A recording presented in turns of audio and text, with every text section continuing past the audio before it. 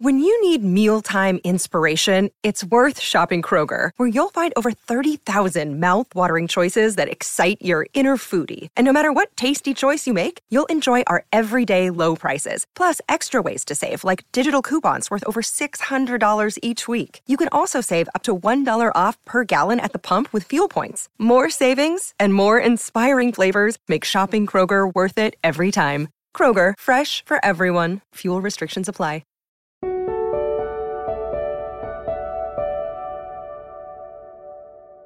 It seemed to be happening everywhere this past summer. North of Boston. This is a very popular bear in Wilmington, popping up out of hedges and onto lawns. Near St. Paul, Minnesota. In the video, you can see kids jumping off the playground equipment here to get a better view of the bear just a few dozen feet away from them.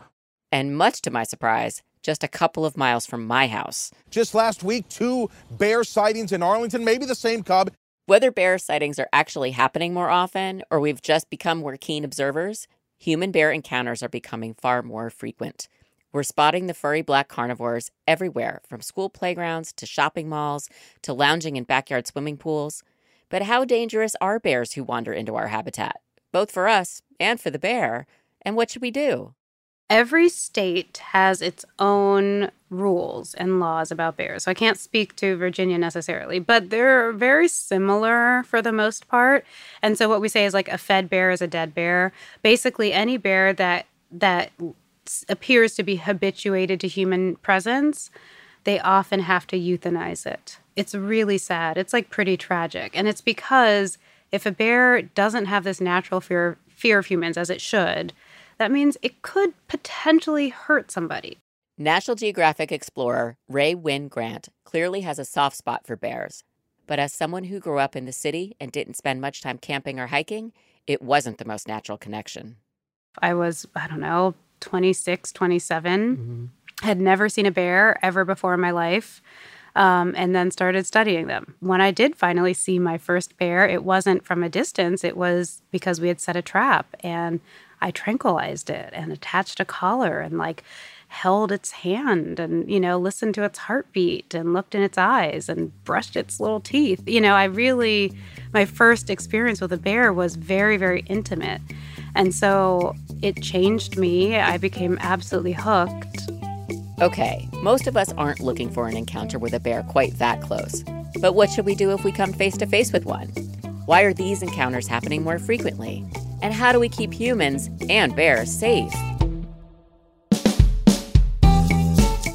I'm Amy Briggs, executive editor of National Geographic History magazine, and you're listening to Overheard, a show where we eavesdrop on the wild conversations we have at Nat Geo and follow them to the edges of our big, weird, beautiful world.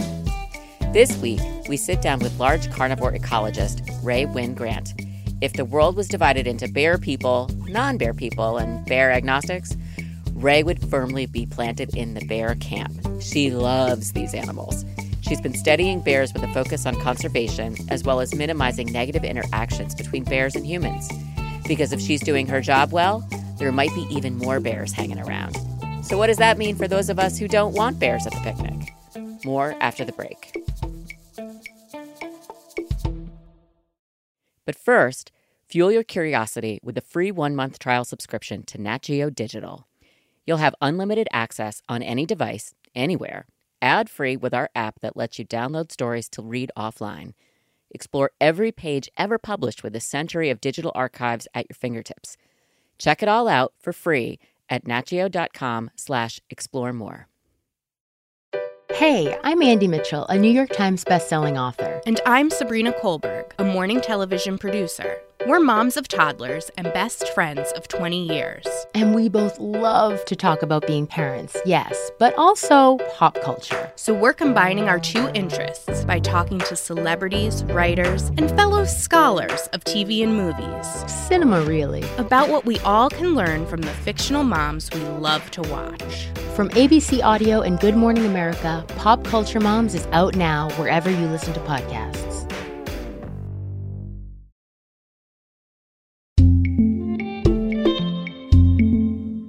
So I live in Arlington, Virginia, which is right over the river from I know DC. the story. I know you do. Yeah, I was going to say, do not think... Listen, I get Google alerts every day for bear news. I am like the queen of it, okay? There's a bear in Arlington yesterday. Yep. There was a bear in Arlington, and I have to ask about this because it's 2 miles from my house. It's right near one of the high schools.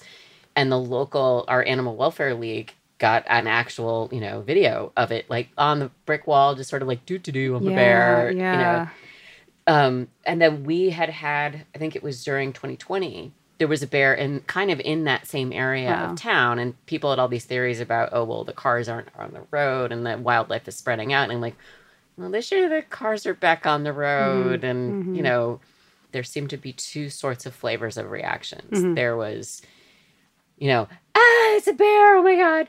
And then they were like, oh, we're such bad humans. We're ruining their habitats and they have nowhere to go. Poor bear. And my reaction was, oh, cool, it's a bear. Yeah. The bears are among us. Isn't that awesome? Which makes me, I think, a bit of a weirdo. But, I mean, it seems like these kinds of encounters are happening more often. Why are they happening more often?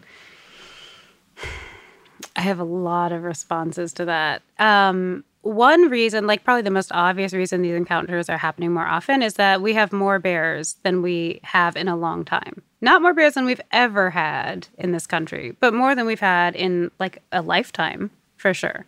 So there are changes, and that's because conservation is working. So like all that effort we put into conserving wild animals doesn't work for all wild animals, right? Like, we don't have more elephants, than we did before, or more blue whales, for example, but we have more brown and black bears. And so we're running into more encounters with bears because there are a few more bears every year, and that's what we wanted. There's also more people every year. There's more development, and there's less habitat for bears every year. So if we have an increase in bears and an increase of people and a decrease in bear habitat, there's going to be a little bit more interaction. The other thing, I think, and maybe this is like me being a, conspiracy theorist a little bit, but with the changes that the pandemic brought, we're also home more. Like most people are home for most of the day. And so there's been more observations of wildlife than ever before. So a lot of people think like there's more animals. So it's like, we're paying attention more than we used to. There could have been bears walking through your backyard a lot more before we had nest cams and, before we were staying at home for work. And so that's another reason why our observations have increased in frequency and quality. Last thing I'll say is that I wrote a whole chapter of my dissertation on this, and it was literally about how people report sightings of bears as if it's a problem with a bear. And I think that's very interesting because bears have to walk on their four paws from point A to point B. And they're looking for habitat. And trust me, they do not want their home to be, in the center of Arlington, Virginia. But they have to get places. And especially like this bear looked like a juvenile male. And so it was like emerged from the den, probably with its mama. This is the time of year that mama says, bye-bye, never see you again. Good luck in life. And he was off to find his new territory. He made a mistake of coming through town instead of around town. But my assertion is that like seeing a bear is very different than having a conflict with a bear or a problem with a bear. And yet people report it the same way. Like they call the wildlife authorities to say like, I saw a bear. And of course, of course there's a risk there because bears can potentially be dangerous, but usually they're not. Usually they're pretty freaked out themselves. And so I just think it's interesting because it's hard sometimes for scientists to untangle when is a bear actually being problematic with when was a bear just seen existing. And if I were to just take this to a whole different level, and nobody asked me to, but it's just like a parallel that I often find when I discuss like social justice issues, that some people are just seen in spaces. And, speaking from like the Black perspective, like often like Black folks are seen in spaces and it's reported as a problem when a problem isn't actually occurring, right? And it prevents them from continuing to move through the space. And with bears, calling in a sighting of a bear can actually prevent the bear from continuing to move through the space. And it just causes some complications with how we can best manage them and treat them and inform the public. So let's talk about the difference then between a bear existing, being a bear, and a problematic bear. What are the differences? Oh, totally. Okay, so I just spent all this time defending bears, but they can be like really difficult to live with because they are hungry. They're so hungry. They're driven by hunger. Their whole biology is based around like eating, so that then they can spend a lot of time sleeping. And so bears can eat a large variety of things. They're carnivores, but they are also omnivorous. But they're carnivores, so they could eat all meat all day if they wanted to, but they have a wide dietary breadth. Kind of like people. Mm-hmm. And so they want stuff that smells good, that's easy to access. So often that's like what's in the garbage, right? Like all the food we throw away, or, the dish of dog food that you left outside of the garage, or like little scraps on your grill in the backyard. And so a problematic bear is a bear that is like coming straight to someone's house or some type of, human area to eat. I started studying bears in the Sierras. I don't know, 10 years ago. And in some of those areas, bears would break into houses, right? Or break into cars, like damage property in order to get food. And I'm always in defense of the bear, right? It's not the bear's fault. The bear is hungry, literally needs to eat to survive those icy cold winters. So it's doing whatever it can to save itself. But that's a big problem, and especially because they're habituated to it. Like they're used to it, they're fearless. It's a bad situation for everyone, for the bear and for people. So a non-problematic bear is just like existing, hiding up a tree, creeping around at night, just trying to get somewhere. Problematic bear is probably like accessing some type of human resource that it shouldn't be. Again, that can be cleared up by people just managing their resources better, like putting your garbage, in a bear-proof garbage can, or, bringing your dog's food bowl inside or something like that can actually just make the big difference. So if I spotted a bear in my backyard and I want to, it's a bear existing, what should I do? You should call. I'm trying to bring up the complexities of what it means to call. But honestly, if you are, an untrained person, if you're not a, wildlife ecologist like I am, you should definitely call your local wildlife agency, right? Every state has a Department of Wildlife that has people who will respond to incidents with wildlife, and you should call them. And they will tell you okay, call us back if the bear does anything wrong. Or they'll say oh yeah, we heard another report of this. We're coming out, we're going to take a look, maybe we'll sedate the bear and take it back to the forest. So there is, groups of people, trained people who have answers to the problem. And essentially we want everyone to be safe. A lot of bears get hit by cars, for example. So it can also be good to call wildlife authorities because they will just safely get it to where it was trying to go without it risking a vehicle collision. So where I live, there are foxes, there are deer, there are coyotes. Whenever I see one of those things, I'm not I need to call, the wildlife service or whatever. I'm just then it's just in the yard, whatever. Do you think we'll ever get to a point like that with bears? Really, it's a bear in the yard. It depends on what you mean by we, because there definitely are groups of people in this country who live very harmoniously with wildlife and are very comfortable with it. There are the indigenous people of this country who still exist, who used to live primarily in harmony with a lot of these wild animals. And there are also groups of people that I've worked with, especially in the West, who are, not indigenous, but certainly are yep, we live with wild animals. I would never call an authority. And again, I wrote a dissertation chapter on this, and it was really, it broke down by race, class, gender, education level, political leaning. There is big differences between who sees a bear and says, let me call, versus who sees a bear that says, let me call so he can get it out of here, versus who sees a bear and says oh, cool, a bear, I'm going to take a picture and not make any kind of announcement. I would definitely take a picture. There's no doubt I would. I'd be very far away, but I'd take a picture. Yeah. In my opinion, public safety is the most important thing, right? We don't want anyone to get hurt, and we don't want the bear to get hurt. And so often that means, like, let's remove the bear from the space. This isn't where it's meant to be, and figure out a better place for this bear to be. Keep people, the bear safe. We're all good.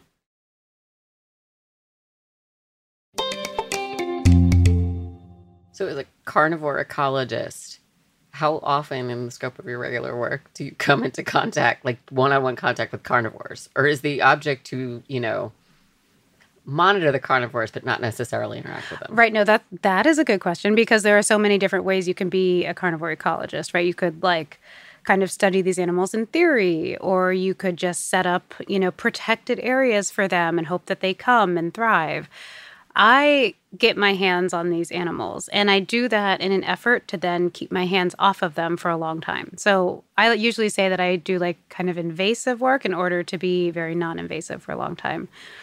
So a lot of my work is data collection, and I will go out into the field. Let's use bears as an example. I'll set a trap for a bear, bait the trap, have the bear crawl in. It's like a big cage. Door closes, bear's trapped. And then I will sedate the bear. I give it a little tranquilizer. I walk around with a tranquilizer gun, a little dart gun, and it shoots a little tranquilizer into its shoulder. Bear falls asleep. I go in, give it a full checkup, almost like a veterinarian would, and then I attach a GPS collar.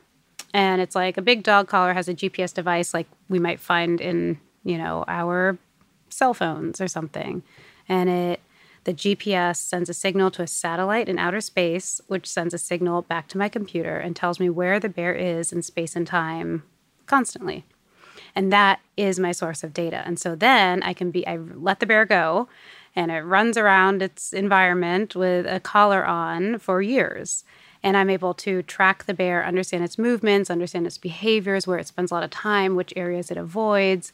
And that helps me gather data, do some math and do some math and statistics, and figure out which areas the bear needs, where we can protect those areas, how this can inform conservation. So it's cool because I spent a lot of time sitting at my computer doing high-level stats and math, but it's after I have been hiking and camping for weeks on end looking for these animals in order to attach a collar to them. Oh, and you know that bear. And I know that bear. Yeah, I name them. I know them. I love them. Sometimes bad things happen to them and I get sad, but it's all in the effort to make their environments healthier and better. What does a bear feel like? Oh, it depends on the age of the bear. It depends on what season it is, actually. Because, for example, a bear that is hibernating is dirty. It's dusty and dirty because it's been sleeping in a den, which is dusty and dirty. But a bear that's, out and about in the summer may have just taken a bath in a little lake or river or something. And so they're pretty clean animals. They don't smell bad. Their fur is very coarse, so usually people want me to say oh, they're so soft and fluffy. But their hair is pretty coarse, honestly. They're sweet. They have these really sharp claws. Even the little tiny cubs have razor sharp claws. So I actually have permanent bear damage on my body from just claw slip ups. But they feel strong, and they have coarse hair, but it's still a bit soft, and they're very clean, and they don't smell like much. And, in my mind, they're perfect. So I want to ask you there's a video of you checking on a mama bear and cubs that became really popular on Instagram. So talk to me about what you were doing there and why it was important, other than just being insanely cute and cool. Okay. So often in my work, we'll attach a GPS collar to a bear in order to track their movements. And one of the benefits of having a GPS collar on a bear is that in the wintertime when it's hibernating, the bear is not moving. And so the GPS will say this bear is in this same spot every day. And so we know it's made a den there. And so if we know that it's a female bear and she's of reproductive age, then there is reason to believe that maybe she has had cubs. Okay, this is important because cubs tell us a lot about the health of the bear population. So what we'll do is we'll get all of our gear, and it'll be the dead of winter, and we'll hike for miles and miles to wherever the GPS is telling us the bear has made her den. And we'll get there and we'll get real quiet and we'll make a long stick. It's called a jab stick. And we'll put the little syringe of sedative on the end of it. And then we army crawl up to the den and we have our jab stick and we prick the mama bear in the shoulder with the jab stick, right? So she's already kind of sleeping because she's hibernating. But because she has given birth to cubs, they're kind of like crawling all over her head and stuff. So she's like not really asleep. Like any mother can understand. Yeah, exactly. It's like chaos in the den. And so we give her a little jab with the jab stick, and then she falls completely asleep. Then I will go into the den, pull out mama, pull out the cubs, and we do like a really quick check with these cubs. Okay, so we will weigh them and measure them and understand, you know, what sex they are, male or female. And we will give them a little ear tag and we will snuggle them in our jackets. And that is one, just for the cute factor, but most importantly, because these cubs are too little to thermoregulate. Okay, so they cannot create their own body heat at that young of age, and so they need to be either next to their mama or stuffed in our shirts in order to absorb our body heat. So it's snuggling bear cubs for science, which is really important. It's the best part of my job. And then we literally just put the cubs back with the mama bear. It's a very, very quick process. But the point is we want to count how many cubs she gave birth to. Let's say it's 3. That number 3 becomes very, very important because 6 months later, we'll go back out into the field, and now it's summertime. We'll try to find the same mama bear, and we want to see how many cubs she has. If it's 3, we know the survivorship rate is 100%. If it's less than 3, we know the survivorship rate is low and declining. If it's, 0, we know that we have a serious problem. Somehow, something is off in the ecosystem that is creating a loss in cubs. For the most part, because bears are doing so well in the United States, we're seeing like 100% survivorship rate. So we know that like the number of cubs born or the number of cubs we're going to see 6 months later and then like a year later. But it's this really good indicator. Like healthy cubs that survive the winter equate to a healthy forest and a healthy ecosystem.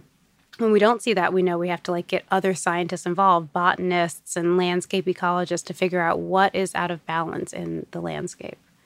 So believe it or not, like this big effort to like go into the field, go into the den, sedate the mom, cuddle the cubs, count them, put them back, get out of there before she wakes up.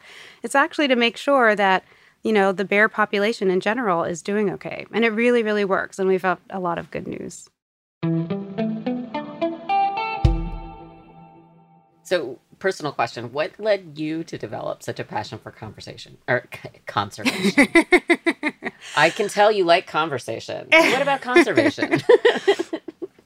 I definitely have a non-traditional path into this career. A lot of my colleagues grew up, hiking and camping and, hunting and fishing and that kind of thing. They grew up in the outdoors, and that's why they loved it. I didn't. I grew up in urban spaces and loved that, felt really comfortable, didn't think I was missing anything. But my favorite shows to watch as a kid were nature shows. And I just loved them. They would take me to the jungle, and I was like, wow, I want to go there. I want to be there.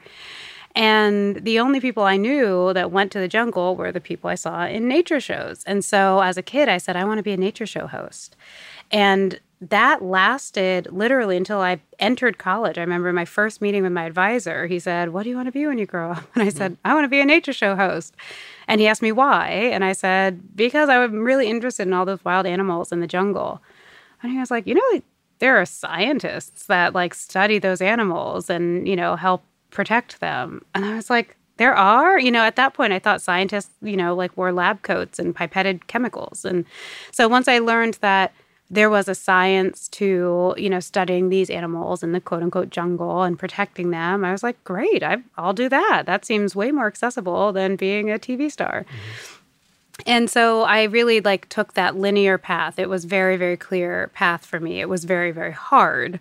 But I knew I want to be a conservation scientist. I want to work in wildlife protection as a scientist. And that was my path. And I've been on it literally ever since that first day of college. You said it wasn't easy. Mm-hmm. So what advice would you have for young explorers, especially young women, especially Black young women and young Black men, who aspire to make a difference and work in these STEM-related fields? Yeah. Oh, gosh. I do have a lot of advice. My advice is also to like parents and educators as well as these young people. I really believe, what I like to say is like, believe in passion more than performance. And I say that because a lot of us are really inspired to do what we love while we're still school age, right? Like middle school, high school. And grades are really important, right? Like taking tests, getting good grades, that becomes very important at that age. But for me personally, my worst grades were in science and math, right? Like it was not obvious that I would become a scientist who used high-level math. My parents were like guiding me in the other direction because they're like, girl, you're getting C's and D's. But I was so passionate about it. I loved science. I wanted to love math. I wanted to be this type of person who worked with wild animals and did all these adventurous things. And so I really feel that sometimes that kind of school-based performance gets in the way of people feeling like they can belong in a space, I don't think your SAT score necessarily suggests what kind of ecologist you're going to be or what kind of inventions you're going to make to, make the environment healthier. And so I'm not saying don't study or don't do your homework, or don't try, but I'm saying if you are interested, if you feel like you have a passion, try not to be discouraged by, a lower performance or not so good grades, because at some point you're going to be in a place where your ideas matter and your energy matters and your teamwork matters, and your quick thinking matters way more than, your test scores. And, I also say for parents, for educators, make sure we're not sending messages to our young people that their self-worth or their career is tied up in performance now, because everyone has potential to do better, to be something great, and doesn't always show up on the page. For wildlife conservation, there are so many ways to be impactful in wildlife conservation. You could be like me and be a field biologist, right? Or you could be a writer, or you could be a photographer, or you could be an educator, or you could be a journalist, or you could be a politician. I mean, there's so many different jobs that can make huge impacts on wildlife conservation. So I never want people to think the only way to do it is put on your hiking boots and go, stuff bears in your shirt like I do. There are so many different skills. That is a very attractive way. I mean, I have to say I am very biased. I do think more people should do this. But, something I'm really proud of right now is that National Geographic has really helped me step into my storytelling, because I have traveled all over the world. I've been to, 6 of the 7 continents studying wild animals. I have really dedicated my life to it, and I'm still doing it. And so I'm now fancying myself a storyteller. And so I also have a podcast, which is true stories from the field. So a lot of my crazy stories and even many of my misadventures of, cultural misunderstandings when I am in the middle of, East African villages trying to save wild animals and, getting a lot of things wrong. Anyway, so my podcast is called Going Wild with Raewyn Grant, and you can find it wherever podcasts are, and you can hear some of my crazier stories. But that is definitely something that has become a new passion of mine. Excellent. I can't wait to hear it. Did you know bears were going to be your thing, or large carnivores, or where were you did your eyes light up and you were like, this is what I want to have when I host my show, this is what I'm going to talk about? I was always drawn to carnivores because lions and tigers, were the, awesome, compelling animals in my consciousness. Mm-hmm. I still study many other wildlife species, but I think there's just this special place that bears have in my heart. Are bears number one? Okay, so they're number 2. Number 2. My favorite animal in the whole world is one that I've never studied before, but my favorite animal is the bald eagle. I love bald eagles. It sounds very patriotic. I'm not a particularly patriotic person, but these animals fascinate me, and they make me emotional. So I didn't see my first bald eagle, also until 2017. And again, it's not some tremendous story, but I was driving on the highway. I was leaving New York City and I was driving to upstate New York to the Adirondacks. I've been on the highway for a couple hours, and I remember I just looked up and I saw 2 bald eagles circling, and I almost drove off the road. I could not believe it. I started crying. It was like this very moving experience because I had always idolized these animals. And I remember, when I was a kid in the early 90s, they were endangered, and it didn't look like we were going to have bald eagles anymore. And it was this big deal. And I was worried about, their eggs were so thin because of the chemicals in the environment. And I had never seen one. And I had heard, so many of my colleagues worked in places where there were bald eagles. And I finally saw my first one in 2017. And it was such a moving experience for me. And they're my favorite animal. And I actually think I don't want to study them. I think actually I want to keep them separate from work because they're just so dear to me.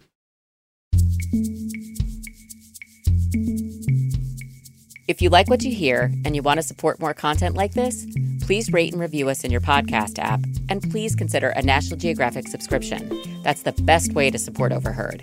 Go to natgeo.com/explore more to subscribe.